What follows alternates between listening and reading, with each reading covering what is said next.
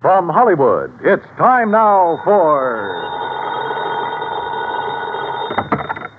Johnny Dollar. George Reed here, Johnny. Uh-oh, what fantastic character is Floyd's of England insured this time? Now, what is that supposed to mean? More singing mice, wayward cats, and how about the counterfeit money problem? Johnny. No, let me guess. John, if you'll just listen to I me. got it. You're in trouble because you've done a switch. You've insured somebody against living instead of the other way around, that it? Of course not. Though I must admit we do have one policy of that sort in effect. There, I knew it. However, that is not the one I called you about. Okay, George, what is? We've issued a policy. Well, I guess it is a little unusual at that. I fear the worst, but go on. Well, it's on a small brewery over near... Brewery? You mean a beer factory? That's right. It's over near the town of Tamaqua, Pennsylvania. Oh, yeah, I know that country pretty well. Good. We've insured the Dortmund Brewery against possible damage from a nearby construction project. Well, you said unusual. What's so unusual about that? Perhaps you'd better come over here and let me tell you. Yeah. When you say it that way, I guess I'd better.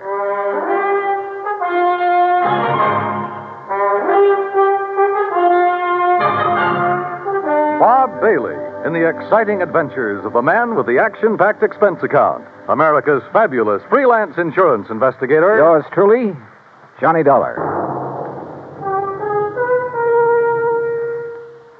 And now, Act One of yours truly, Johnny Dollar.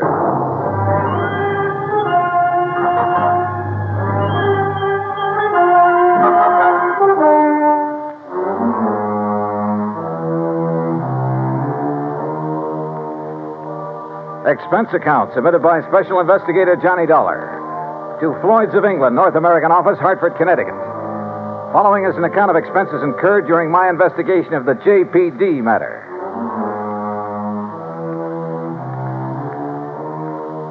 Expense account item 1, $1.10, taxi from my apartment to George Reed's office, where he promptly dragged me over to a large map tacked to one of the walls. Here it is, Johnny, between the towns of Tamaqua and Frackville, Pennsylvania. On a little river that's called Pinxatawney Creek. Old Indian name, I believe. Uh-huh. The Dortmund Brewery is just about here. Yeah. Well, okay, I'll rent a car in New York and drive over there. Now, wait. By making a couple of train changes, you can get most of the way over there by rail. Anything to save the company a buck, is that it? Why not? When that freewheeling expense account of yours gets into operation. Okay. What's the face value of the policy? Coverage for the whole plant, $820,000. Wow-wee. So I'll rent a car in New York. All right. Now, as I told you, we've insured the Dortmund Brewery against possible damage from the building of a plant right next to it. What kind of a plant? Competition. Another brewery. Oh, I see. Possible malicious damage.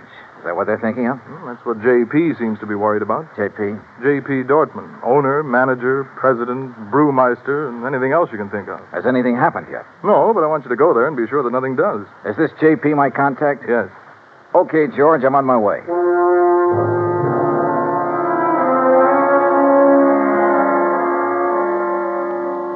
Expense account item 2, $935, fare and incidentals, Hartford to New York. Item 3, $50, deposit on a drive-your-own car. Item 4, 50 cents toll through the Holland Tunnel. I cut straight across the top of Jersey, crossed the Delaware at Phillipsburg, and finally pulled into the little town of Tamaqua shortly after 6 p.m. Items 5, 6, and 7, $12.20. For dinner, a place to rest my weary head, and breakfast the next morning. The Dortmund Brewery sat on the western bank of Pinxatawney Creek, about 5 miles out of town, and looked as though it had been sitting there for 1,000 years. It was a small affair, and the old frame buildings were badly in need of a coat of paint.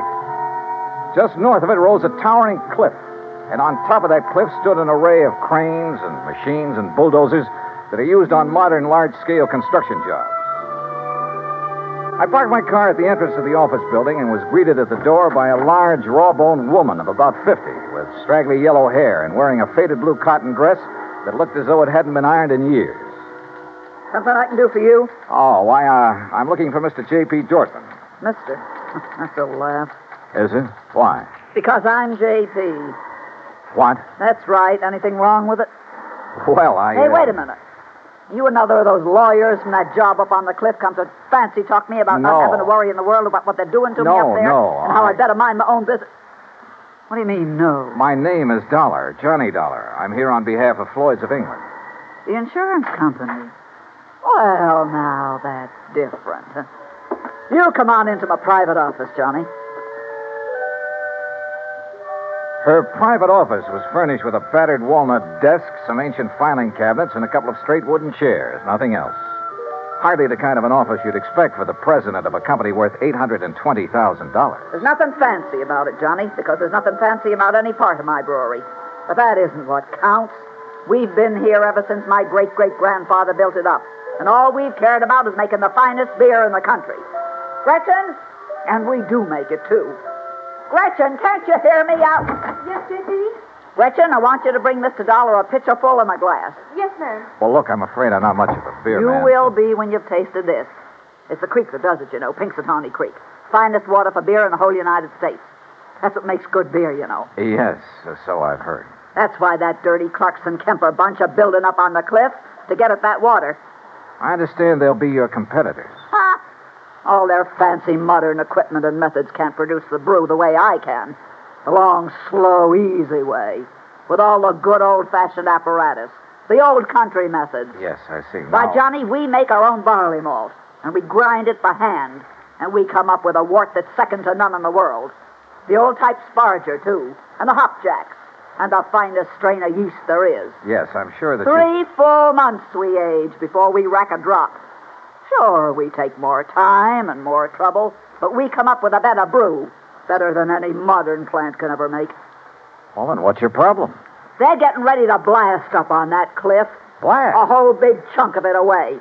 And when they do, that whole thing will come crashing down here. Thousands of tons of rock.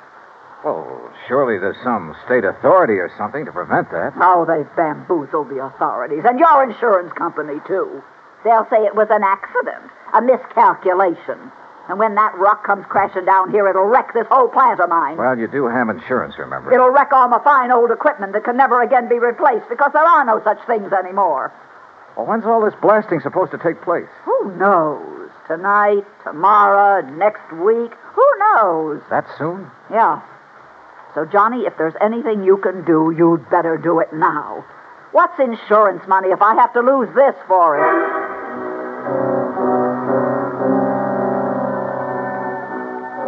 Who knows? Maybe she was right suspecting her rivals might try a stunt like that to put her out of business. But it all seemed a little too far-fetched. And yet, when I think of some of the unscrupulous things that have been done to put down competition, maybe she was justified in suspecting this Carlson Kemper crowd of...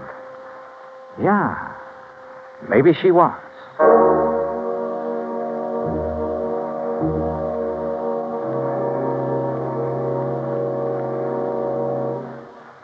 Act two of yours truly, Johnny Dollar, in a moment. Our flag now numbers 50 stars, and behind each star there stands yet another flag representing one of the 50 states. Massachusetts state flag, bearing a green pine tree, is the descendant of the famous Liberty Tree flag that came out of Boston to serve all the original 13 colonies. It was under the Liberty Tree flag that the Sons of Liberty met and planned the Boston Tea Party, that our floating batteries on the Delaware River defended Philadelphia, and on the Charles River defied Howe's cannons. Beneath the tree is inscribed the state motto, Ensu petit placidum sub libertate quietum. By the sword we seek peace, but peace only under liberty. These words were originally written by the famous English patriot Algernon Sidney about 1659. This was a message intended for King George III. Unhappily, it went unheeded. Massachusetts state flag, the flag of the sixth state to enter the Union, was adopted on March 18, 1904. And now, Act two of yours truly, Johnny Dollar, and the JPD matter. If J.P. Dorfman was right, if there was the least possibility she was right in her suspicion that Carlson Kemper would blast thousands of tons of rock down on a little plant in order to put her out of business, well, there was only one thing to do. I got back into my car and drove by a roundabout way up to the top of the cliff overlooking the Dorfman Brewery. There in the middle of the vast array of heavy construction equipment, giant cranes, trucks, huge cement mixers, and so on, I found the main construction shack. And by a stroke of luck, one of the partners in the proposed new brewery, Mr. James Carlson. That crazy old lady's being absurd, Mr. Dollar. If you really want the truth, well, I think she'd welcome our smashing that antiquated brewery of hers out of existence.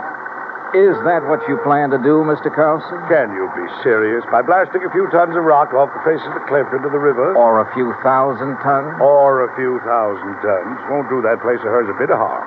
You're sure? Of course I'm sure. Only thing I'm not sure of is why she stays in business. What do you mean by that? Well, she can't be making any money. The methods she uses were out of date in this country 50 years ago. The product's good, sure. But today, you've got to snowball. Did you know, Dollar, that out of the goodness of my heart, I offer to take that crummy plant of hers off her hands? Or because her location is better down next to the water supply? Oh, partly, sure. I offered her nearly $500,000 for her spot. 400,000 to be exact. But no dice. She just kept bothering us, trying to get out a lot of injunctions against our building there. I assume you have the necessary permits for this blasting operation. A whole drawer full of them. Hey, look at them yourself. At the same time, appreciate the volume of red tape necessary to do anything these days. But suppose that something should go wrong, that quite by accident, the top of that cliff should drop down on JP's brewery. Mr. Dollar, it's to obviate any such possibility that I called in one of the foremost blasters in the country, who, purely incidentally, is top man for one of the biggest makers of explosives in the world. You talk to him, Mr. Dollar. Maybe I will. Believe me, I can understand why you might not take my word for the safety of the operation we're about to undertake, but certainly you can't question his word. You say about to undertake. When? I believe he's planned the big blow-off for tonight. Tonight? Yeah, come on, I'll take you to him.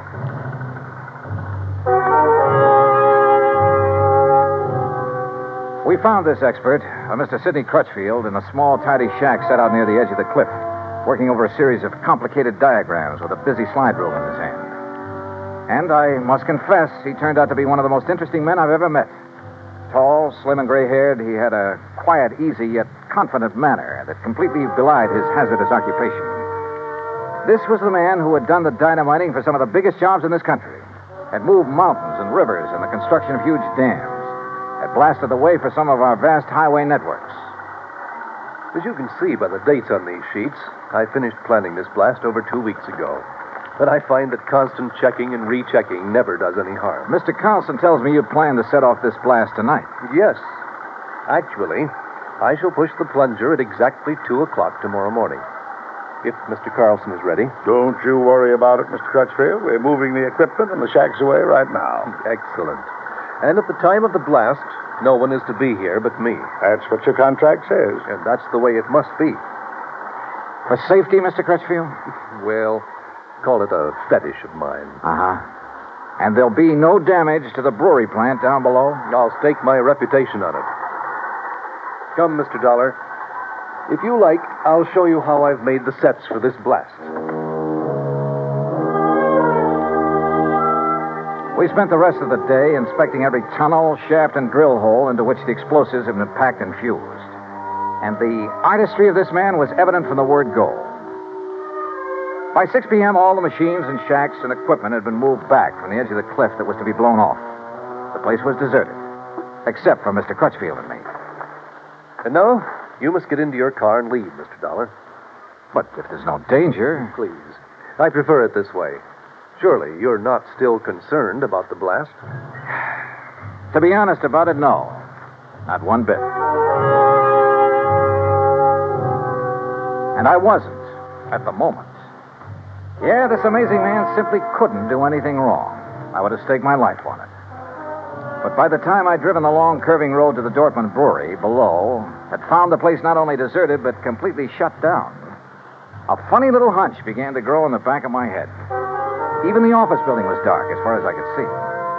With the help of a business card, I slipped the lock on the front door. And then I saw the thin streak of light under the door of JP's private office. I thought I heard something in there.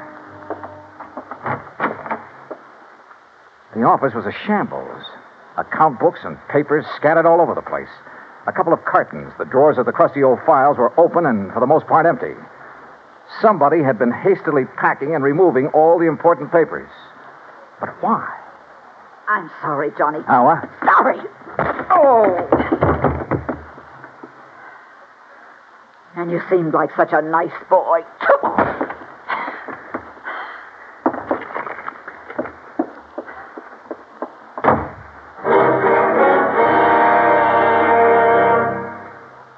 Act 3 of yours truly, Johnny Dollar, in a moment. Anyone who has survived the rigors of basic training is familiar with a great variety of milk that is dished out periodically in the armed forces. Now, there's frozen milk, concentrated milk, frozen concentrate, and good old powdered milk. But sometimes supplying wholesome, fresh, real milk has been a problem when servicemen have been stationed in out-of-the-way places. The United States Air Force came across that problem some time ago in the island of Terceira in the Azores, those Portuguese islands that dot an eastern portion of the Atlantic Ocean. The air base there was considered powdered milk country for a long time. Although cattle have played an important role in the economy of the island of Terceira, the herd was badly inbred and milk production was very low. Modern milk processing was not a part of the picture. And with the help of Portuguese veterinarians, the men in the United States Air Force unit worked out a free breeding service by using a small herd of milk cows acquired in England and the cattle there at Terceira improved. Then, a complete pasteurizing, homogenizing, sterilizing, bottling, refrigeration plant was flown in from the United States. As soon as this activity got underway, milk production began to climb steadily, and thirsty Air Force men and civilians were soon buying and drinking the new fresh milk. When economy of the island began to rise rapidly, the people were happy and grateful. You might say that a little milk of human kindness increased understanding on an island of freedom, the right of all men everywhere. And now, Act 3 of yours truly, Johnny Dollar, and the JPD matter.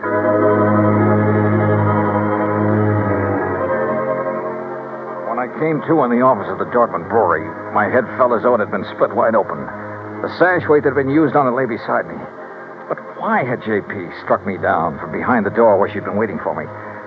And why, before that, had she been hastily packing a lot of business papers, bills, and so on to take away? A couple of them still lay under me where I'd fallen. It was several minutes before I found strength enough to roll over and try to push myself to my feet. As I did so, I saw two things. One was a bill she'd overlooked in her haste to get away. A bill from Frankline Powder Company addressed to her personally. A bill for 21 cases of dynamite and some other explosives. The other was my watch. I'd been out for hours, too many hours. For according to my watch, it was 1:52 a.m., exactly 8 minutes before the tremendous dynamite blast on the cliff above was to be set off. And suddenly I knew where, somehow, by her plan, those thousands of tons of rock would land, and not harmlessly in the river below. And I knew why J.P. had left me here, so I'd be crushed by them.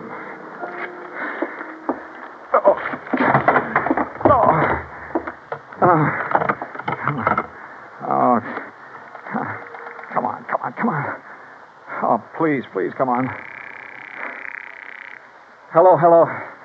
Oh, please, hello. Operator, this is emergency. Yes, sir. Hey, look now, I'm calling from Dortmund Brewery. It's between... Yes, I know where it is, sir. There's a big construction. Carlson Kemper, that's the name. Well, sir, up on the cliff above this sir, brewery here. I'm sorry, but those lines were disconnected late this afternoon. What? But look, surely there's some way to... Operator. I'm sorry, sir, but there's no way to ring them. Oh, no. Oh, I've got to get out. I just got to get out of here. Somehow I got to get out there and get it there. Oh, no. Oh, please. I got to get in there. Got to get in.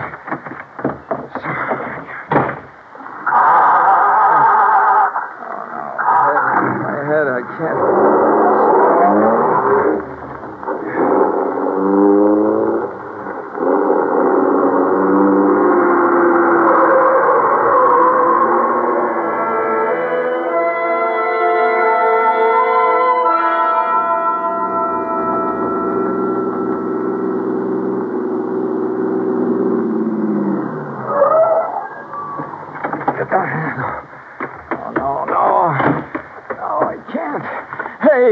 Hey, stop! Stop! Who's that? What are you Crutchfield! Stop! Stop! Dollar, Don't! what are you doing here? Don't do it! I thought I told you. I Don't was push to be that plunger! I'm sorry, Don't set Mr. off that Dollar. blast! That's no! exactly what I'm going to do right now. No, you're not. No, no. I'm sorry, Mr. Dollar. You have no right to interfere. You now stand back. hear what I said. Dollar, put down that gun. You touch that plunger, and so help me, I'll pull this Now, trigger. wait a minute. Dollar, what's the matter with you? What's happened to you, man? Oh. Good heavens, man.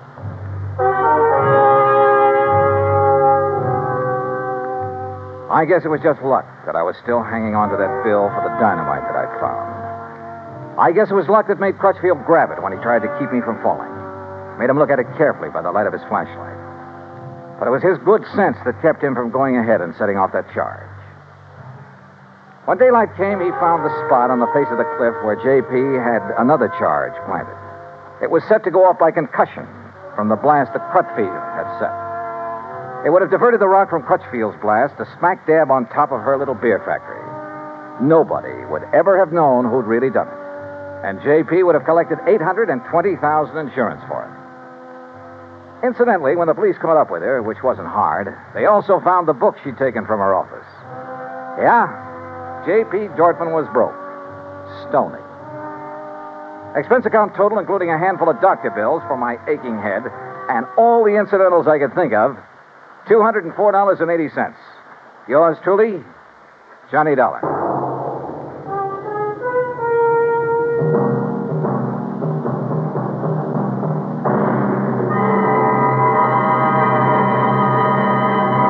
Our star will return in just a moment. Our flag now numbers 50 stars, and behind each star there stands yet another flag representing one of the 50 states. The origin of Hawaii's state flag has been the subject of much debate. It is now believed that it was the work of foreign advisors to King Kamehameha. Legend also has it that it was designed at the request of King Kamehameha by George Beckley, an English sea captain.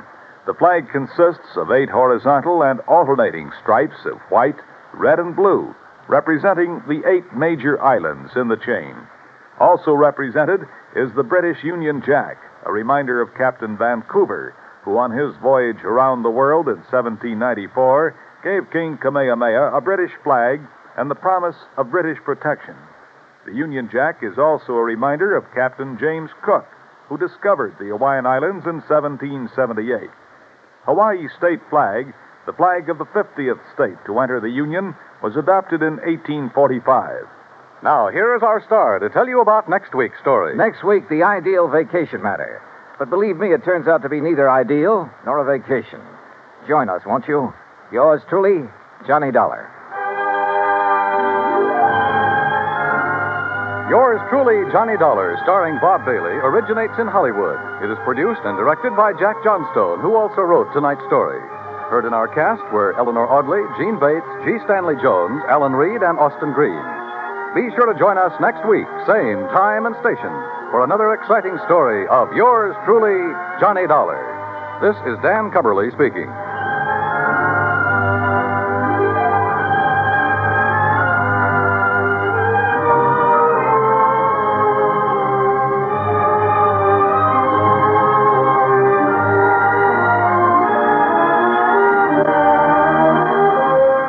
This is the United States Armed Forces Radio and Television Service.